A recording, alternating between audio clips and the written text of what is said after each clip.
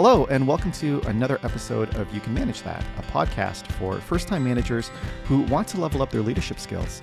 I'm your host, Chris Asper, and if you're a first-time manager who wants to be an inclusive leader, then you need to listen to this episode. Joining me today is Brandyn Campbell.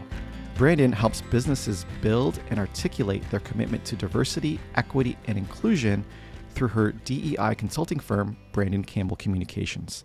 She draws from over 15 years of experience working with clients worldwide to provide actionable solutions that center equity and inclusion throughout their communications and cultures.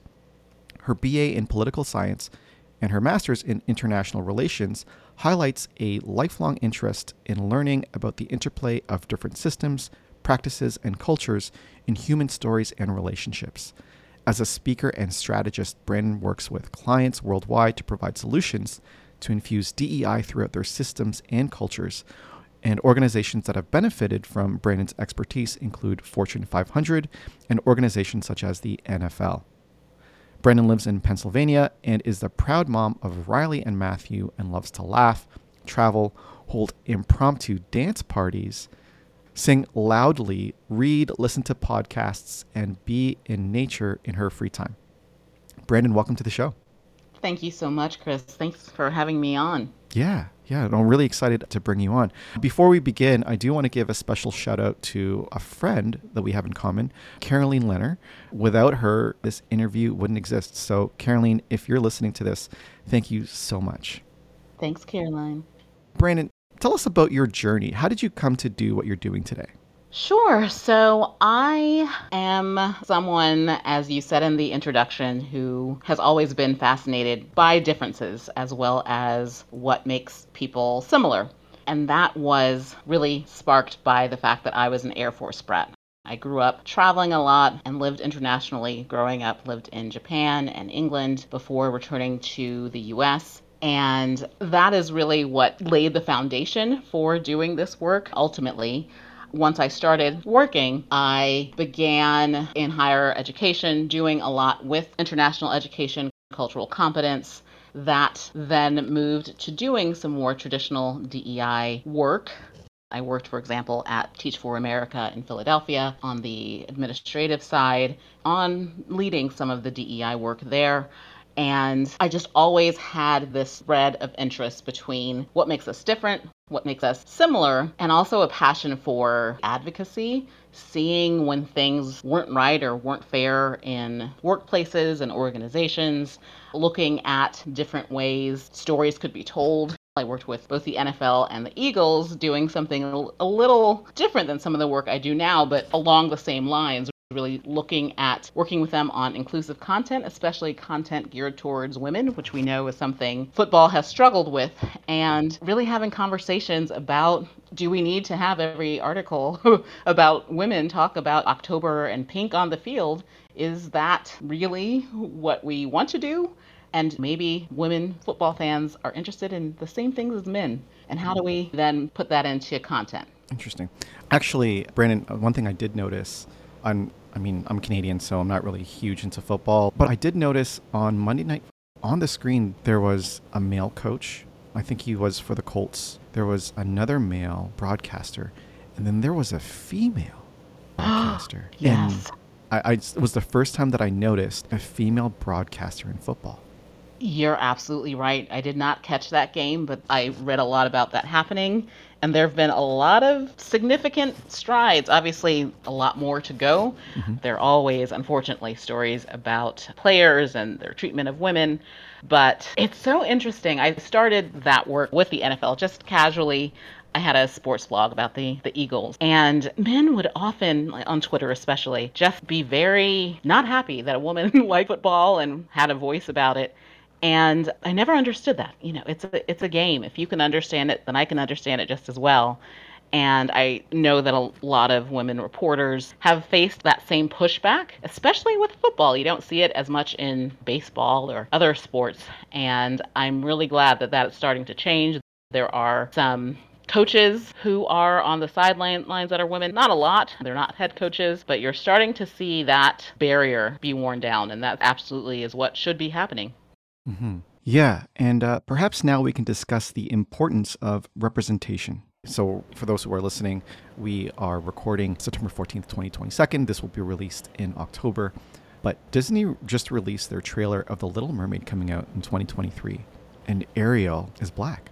So, in your opinion, why is it important for women to see women in football, or for little boys and girls to see their ethnicity represented in Disney characters?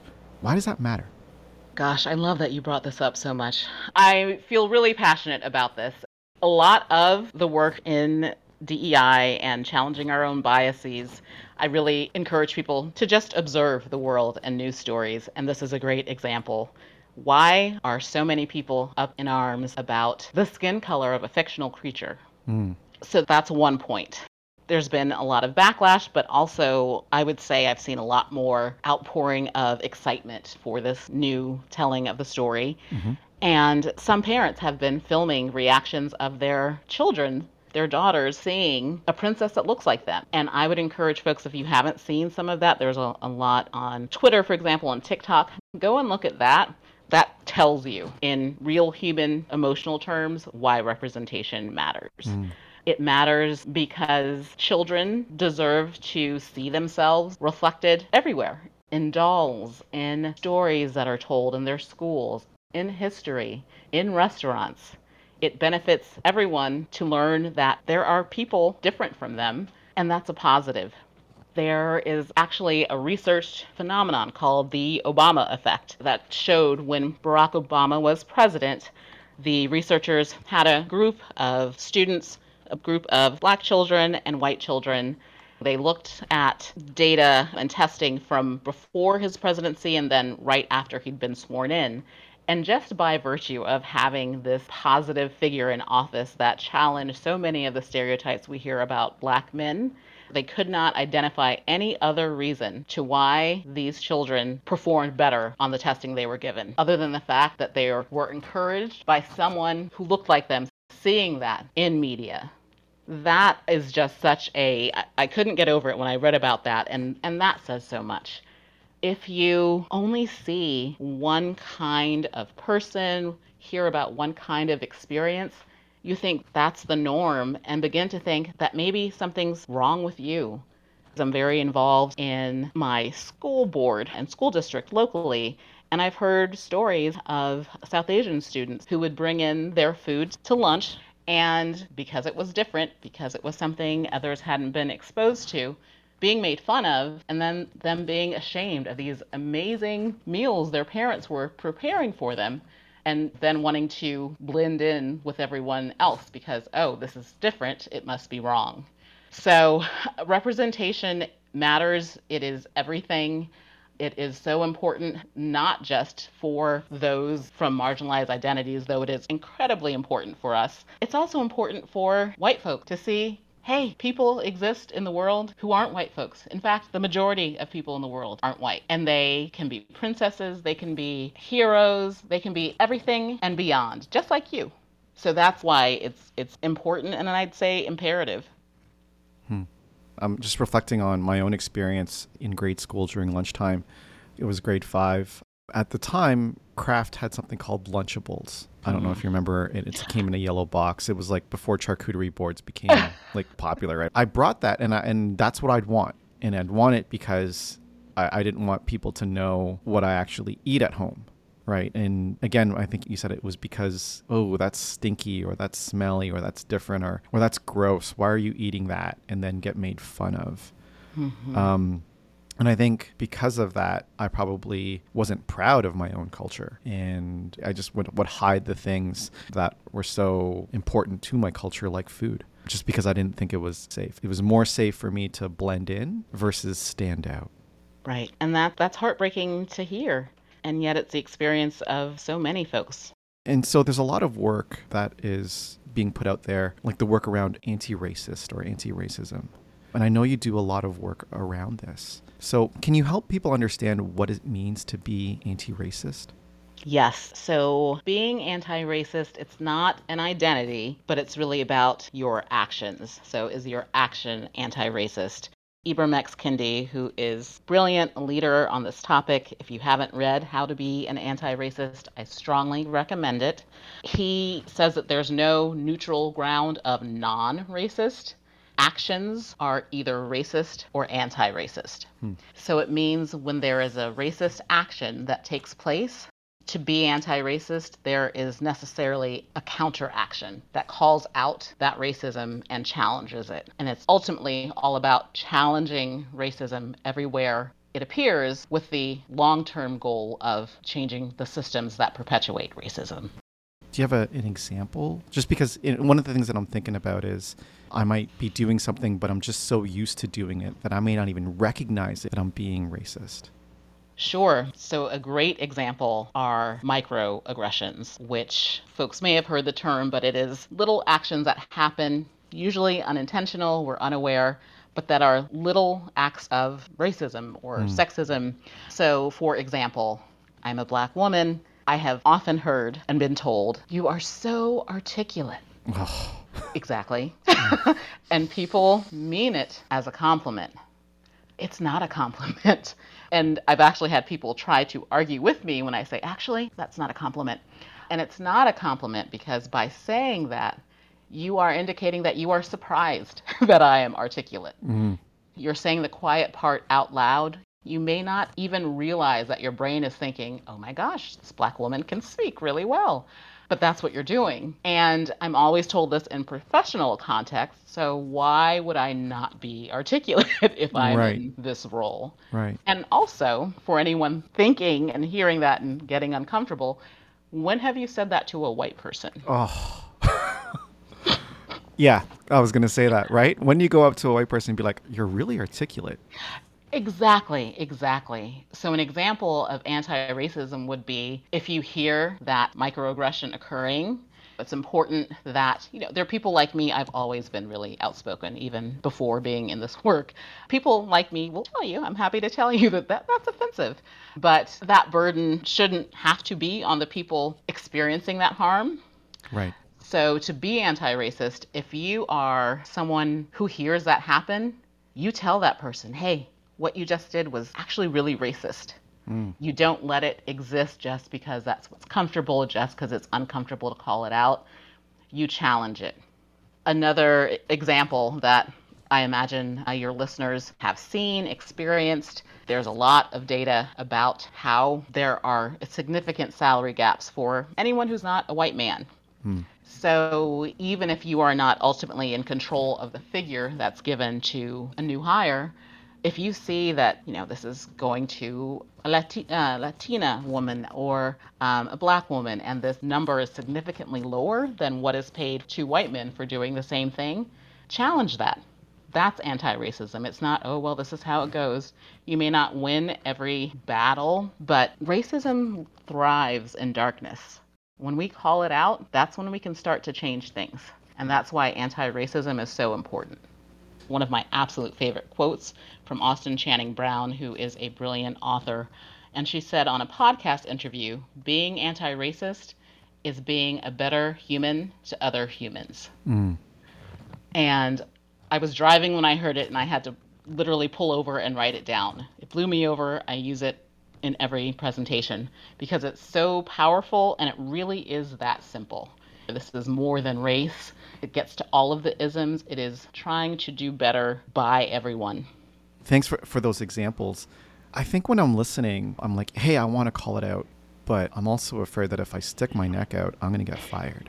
So what are some ways or phrases or techniques that I can use so that way I can say what needs to be said? Because I'm also afraid of, I know this sounds bad, but offending or sticking my neck out too far that I get canned. Sure. And unfortunately, that is a real concern for folks.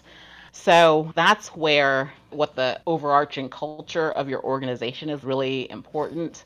And hopefully there's work that's happening on an ongoing basis, not just focused on race, but just focusing on inclusion overall, trying to be respectful and affirmative for everyone, regardless of how they identify. That said, I know it's not the case everywhere. So fear is the biggest barrier I've seen to folks behaving in an anti-racist fashion, taking action. And it makes sense, both because of the reasons you expressed. Depending on your manager, who you report to, the workplace, speaking out may be really looked down upon. And also, just culturally, Western cultures were really about being harmonious and not making anyone uncomfortable and not challenging folks. Having challenging conversations in the workplace is something almost no one is good at. So, some strategies. I encourage folks to approach things with curiosity instead of judgment. At the same time, kind of impact is more important than intention.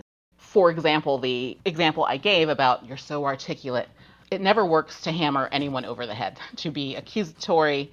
It can be someone who wants to do the right thing, but if you come at them and put them on the defense, that's not going to go well. So perhaps you can say, I'm a little curious as to why you asked so-and-so, why you commented on them being articulate. Is that something that surprised you?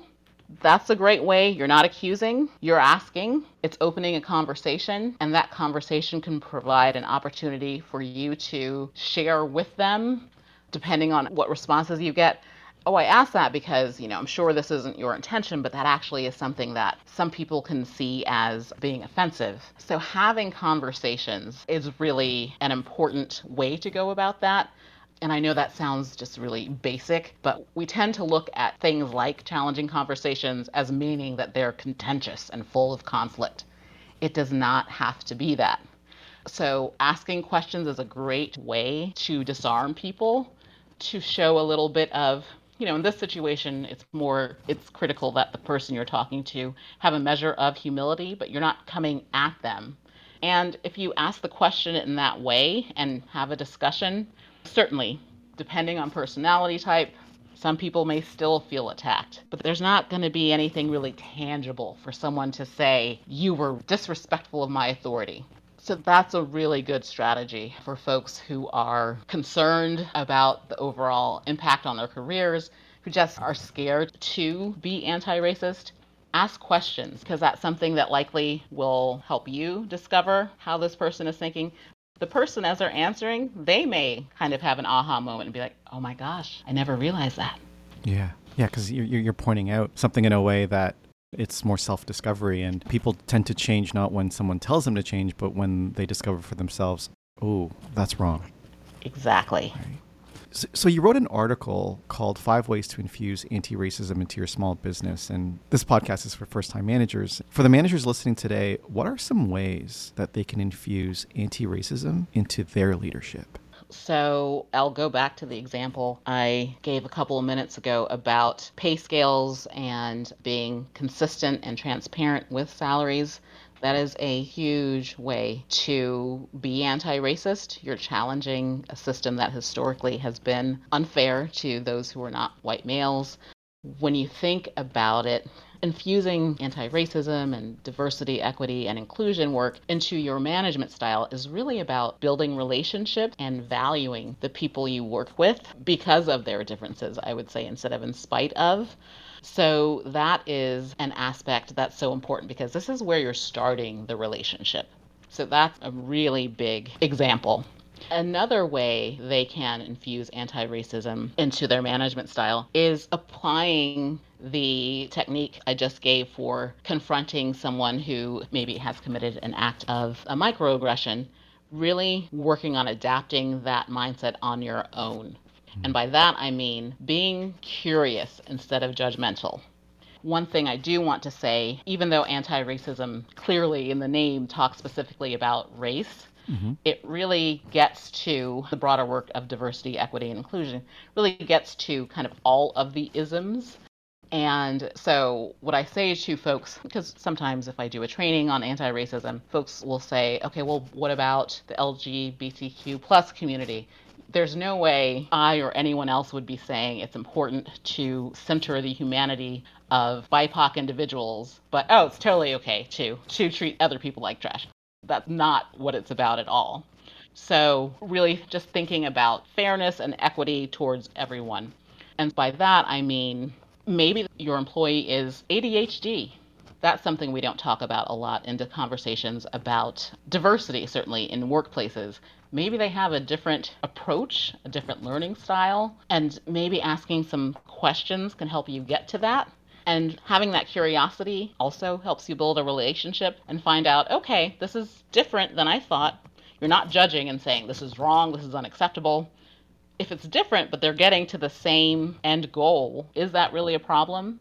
And maybe the person is struggling to get to that goal. Again, having that curiosity and that conversation can really help for you to figure out, okay, what can this person do? What can I as a manager do to help get the best out of this person? So that curiosity and that approach, that humility is really, in many ways, I would view as anti-racist, because so many times there's judgment of different work styles. We know that people from different cultures tend to show up a little bit differently in workplaces. Mm-hmm. And just kind of checking yourself and realizing, okay, there may be a reason for this. I'm not going to judge it. How can I learn more about this person's story and what may be happening here so that we can really be the best team possible? As you were talking, made me think of a story of, for those of you who are listening, you may not know this. I'm Filipino. I was born in Canada. My parents immigrated to Canada in the 70s. And we were taught that, especially me being the youngest as well, I don't interrupt people when they're speaking. And I also had this habit of looking around the room and waiting for my turn to speak. But with cultures that I've worked in, people tend to be Caucasian. A lot of my managers were, and they would see that behavior and look at me and be like, well, that's not a sign of a leader. A sign of a leader is to interrupt and interject and to speak up. There needs to also be this element of, understanding that, like you said, the different cultures, how they operate. Look at that person and be like, that's not anti-leadership behavior. That's the person showing respect because that's what their culture is about. Absolutely. And that's a great example. And that brings me to one other idea for your audience. The way we take up space and who we allow to take up space is a huge part of cultures and is a huge part of how we can unintentionally discriminate against certain folks. Your example is so important because there are different cultures and the way they show up. They're different. People have different experiences. Maybe at their last organization, they were viewed as too outspoken, so they don't want to be viewed that way at a new place. But this is something I've observed a ton as a woman in particular. How much space is being given to men? Is there space for women? Are they able to speak up if they want to? If there are folks who are Black or Asian or Latino in the room, are they given a voice? Are you allowing them to have a voice? So that's a delicate balance, but that's another way that managers can look at how they're even managing their meetings and who is showing up how. And that can identify some trends that they can then work on to make sure it's not always the same person dominating the meeting and therefore getting their ideas heard. And in your example, then the opportunities for other folks to be viewed as leaders, to get on exciting new projects, them not getting it because they aren't comfortable with or weren't taught to show up in the same way as a Western white man. It's not just only actions, but part of our culture is language. Absolutely. And so the words that we say have the power to exclude or to include. In your bio, you talk about centering equity and inclusion throughout their communications. I'm curious to know how, managers create negative and toxic cultures or non-inclusive cultures with their language. Do you have some examples of that? I do. I love this question so much because the language work is when I'm doing a policy audit and looking for specific language that could be questionable or exclusionary, but I don't often have a chance to talk about how that looks in interpersonal relationships. Mm-hmm. The example that pops right up for me is, are you saying the names of the people on your team properly? That may sound so simple, but every workplace I can think of, someone who is from a family who immigrated to the US or just has a different quote unquote name, they're often given a nickname because it's easier. Sometimes folks will get to a point, maybe they've been at an organization for 3 or 4 months and everyone said the name wrong the whole time, so they don't feel comfortable correcting folks. When introducing someone to an organization, part of the onboarding, be sure you are saying their name correctly. Ask, am I saying your name correctly? What a critical way to show someone that they matter, to affirm their identity. So that's a huge one. Another example along those lines, if someone tells you their pronouns, use them. And it will take some work. You may make mistakes, but there's no way to want to do better for people than to make mistakes. Mm-hmm. So those two examples come to mind. Another one is something I've experienced. If someone comes and shares feedback, perhaps, maybe a little bit of a critique, don't dismiss that as being negative. Because if we have a critique, it usually isn't positive. That doesn't mean it's not true. So by dismissing someone and saying, oh, you're being too negative, that's dismissing their concerns. It's saying, I only want to hear what you have to say if it makes me feel comfortable. So that's another big one. Look at the words you use when people provide you with feedback. We have examples of negative language that could have the power to not include. Or what would you say are then examples of positive and open language to be able to create that culture of inclusion? We all had to move to a virtual environment because of COVID 2.5 years ago. And something that we had to be really deliberate about, because things get lost in translation, we had to be deliberate about framing expectations for the meeting. I think that can provide a really good example and framework of what it can look like to be really inclusive in creating the culture that you want, at least with your team.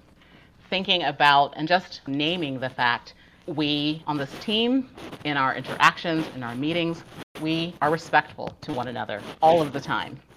The management needs to be curious instead of judgmental, which is part of a humble leader and an inclusive leader, really encouraging your team to do the same. Instead of making judgments, you missed that deadline, you did this wrong, you didn't do this because of this, creating stories in our head, asking questions. That's a great way to avoid misunderstandings that often happen, and misunderstandings that often happen because of cultural differences. I do things differently than other folks because I'm a different person and I bring different experiences. So those are some examples. So using language to shape the expectations and to just be explicit about them. That is one of the most powerful and actionable examples I can think of. This work is hard, and I think people need to expect that if they're going to be anti-racist and take anti-racist actions, they have to get used to discomfort. Is this why DEI work is so hard, is that people don't want to be uncomfortable? Yes, absolutely. In a nutshell. I mean, when you think about it, of the things you want to be in life, uncomfortable is never on that list. Never. It's something no one wants. So we naturally try to avoid discomfort. Part of discomfort and the discomfort of DEI work is making mistakes. That's another thing most of us go to great pains to avoid. And there honestly is no way to avoid making mistakes in this work. You can grow your knowledge, and you should, but you're going to make mistakes. When you meet new people with different experiences, we all do the best we can, but that doesn't mean it's going to be perfect each time. And especially in Canadian, American, Western cultures, is the very antithesis of what we are raised to want to do. We want to achieve and do things right. You can see how hard this is for folks just by saying what happens if someone is called out for making a mistake, for doing something racist. To use another recent example from the Emmy Awards, Jimmy Kimmel and his skit that interrupted Quinta Brunson's acceptance speech. A lot of commentary, fallout, and then an apology. No one wants to have to make that apology. The other part of it is, ultimately, I do think we are good at heart. The fact, if someone tells us what you did made me feel bad, that really hurts. And we tend to, rather than kind of deal with that, we get defensive, we lash out. So that is honestly, I think, the number one reason why so many folks are resistant to this work and why this work is really hard for all of those reasons. And also, it never ends.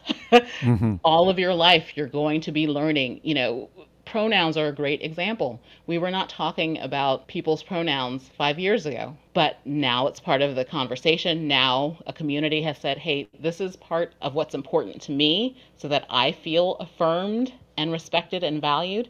And the correct response is, great. Then I will add this to what I do. And I'm going to stumble and make some mistakes, but that's what I'm going to do. And that's going to keep happening as long as we're alive. And that's why that humility I keep referring to is so essential. Just be willing to learn. And if someone says, hey, you hurt me, you ultimately want to be a better human to other humans, I would imagine. And certainly as managers, if you're not good to the humans who are on your team, then they're going to leave. We all know the research on people leaving managers and not organizations. So at the root of DEI is showing that you care about people. And when you feel yourself getting uncomfortable, realize, you know what, is my discomfort what's important here? Or is it just centering the humanity at all times of this person across from me, these people on my team, this person who's said, intentionally or unintentionally, you've caused me harm. And I think there's got to be a genuineness and an authenticity about it, right? Like that I'm not just saying this to check a box, but really I am doing my best to, as you said, trying to be a better human.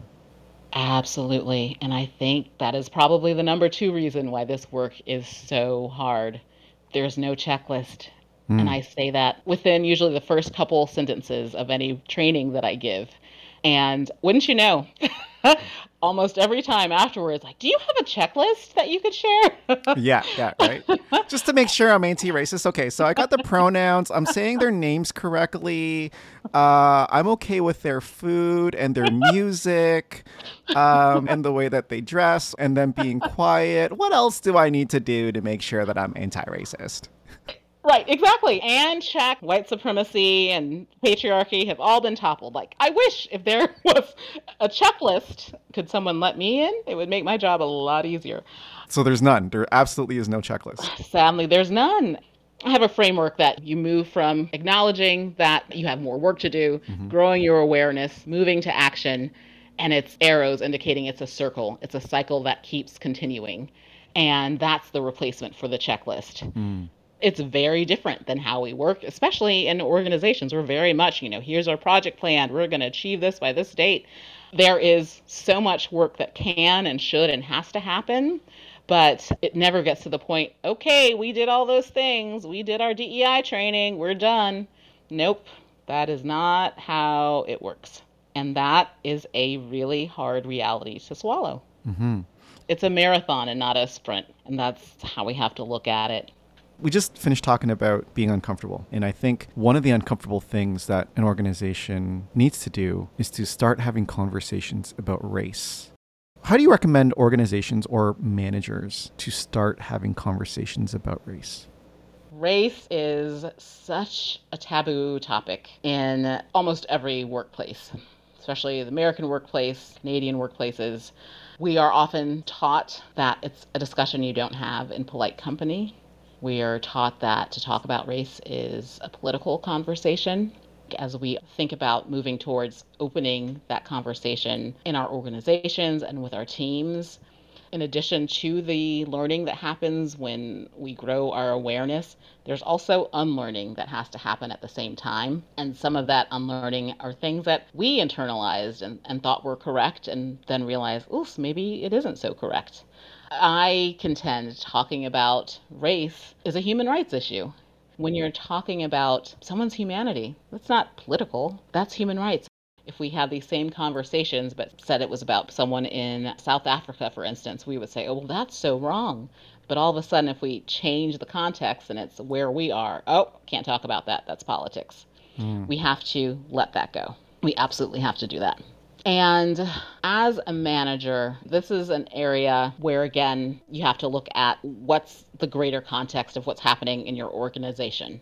If there are conversations already happening within your organization, that's phenomenal. And take the time then to discuss those things on your team. That's a step I often see that's skipped. There will be this one training, we're all a little bit uncomfortable, great, let's go back to our desks and pretend that nothing happened. Give people the time and the space. It doesn't have to be, and probably shouldn't be, everyone all in one room. But let your folks know, I heard what was said. This is really important, and I'd love to continue the conversation. In our one-on-one on Friday, I'd love to hear how you're thinking about this. I'd love to hear what you want me to know about this. Leave it open-ended, because the other really challenging thing, many managers want to do the right thing when it comes to having conversations about race. They truly do. And sometimes, and this is really counterintuitive, sometimes going right into it with every employee may not be the right thing. And what I specifically mean, your Black and brown employees may not want to talk about race with you. They have to deal with so many challenges related to race in every other aspect of life. They may not want to have that conversation with you in the workplace. So having that opening, and to what you said previously, working on being authentic. You're doing work to build relationships. When people trust you, then they'll feel comfortable opening up more a little bit. But have some well-placed questions, some open-ended questions, opportunities in your check-ins, in your just day-to-day conversations where you're giving openings to hear what people think. And maybe it's a way to back into conversations. Maybe if you notice a dynamic like I described before, where one person is hogging all the time in a meeting, other voices aren't heard, you can look around and see people are feeling some type of way. How do you think that meeting went? If I could do something differently, what would that be? And maybe the conversation is kind of back ending into the challenges that race in the workplace are presenting. But having those openings and letting people know you want to have those conversations.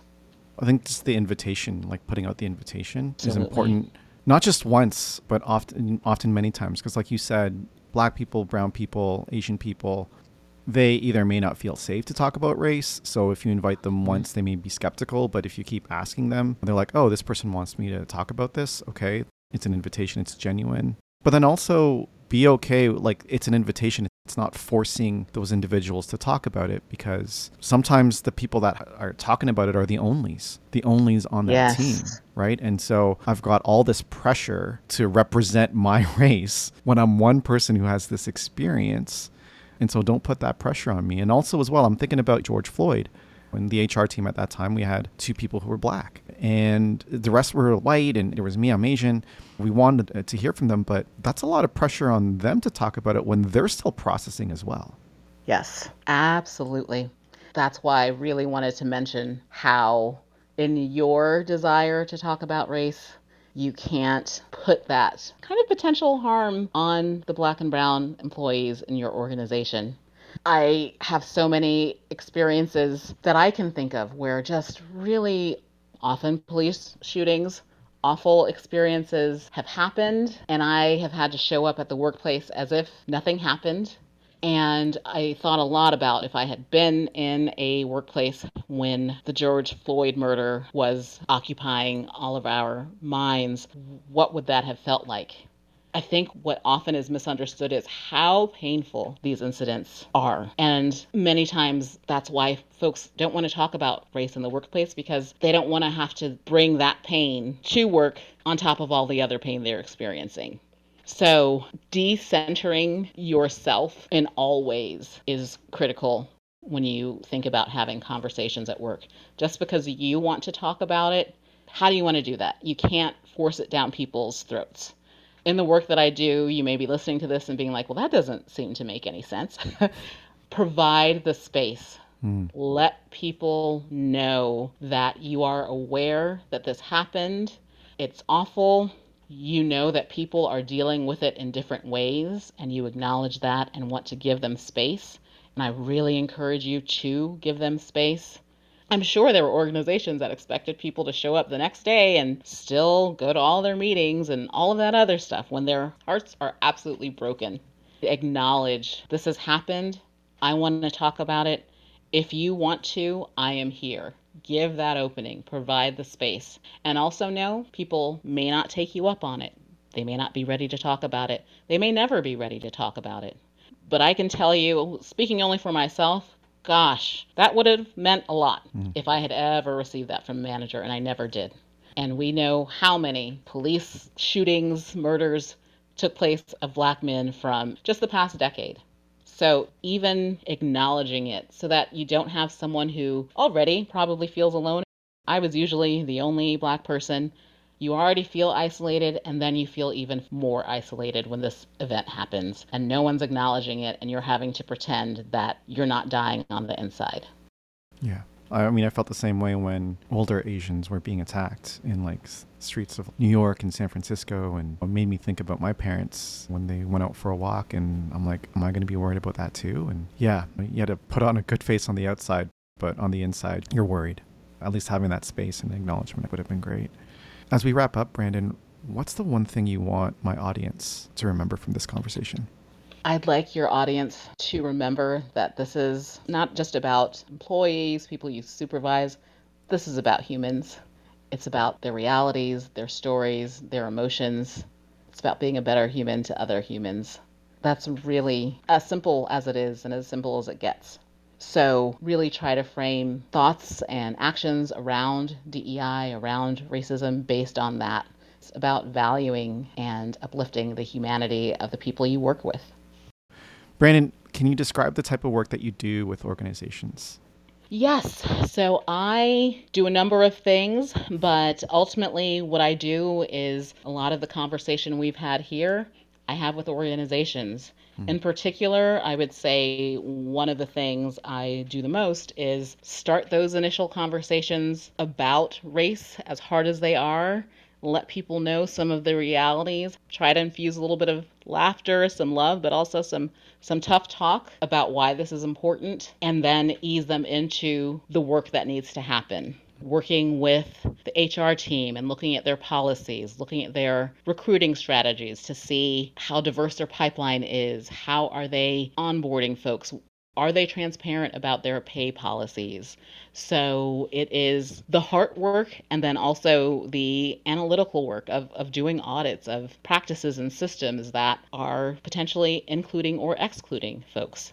So that's a lot of the work I do, as well as just some general talks and trainings on why this work is so critical. And if they want to find out more about you, where could they go? The best would be my website, brandyncampbell.com. That's spelled Brandyn, Campbell, Campbell. I'm pretty active on Instagram. You can find me on the gram at Brandyn Campbell Comms, COMMS. I'm also on LinkedIn, and you can find me there. I'm on Facebook too at Brandyn Campbell Communications, but honestly, I'm on LinkedIn and Instagram more.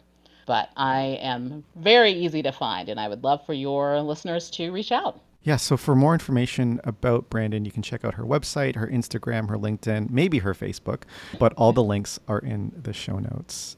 Brandyn, this was an enlightening conversation.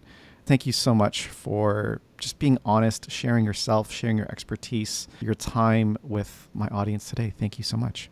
You are so welcome. Thank you, Chris. I loved this conversation. Thank you for listening to You Can Manage That. For more information about Brandyn Campbell, you can go to her website, Instagram, LinkedIn, and Facebook. The links are in the show notes. I'm Chris Asper. For more information about me, check out my website. As well, feel free to connect with me on LinkedIn. I love to get to know more about my audience and what you want to hear next on the show. Link to my website and LinkedIn are also in the show notes. If you like what you heard, be sure to subscribe to the show and leave a review on whatever platform you use to listen to the show. Join us again next time when we talk with other leaders and experts so you can manage that. Bye for now.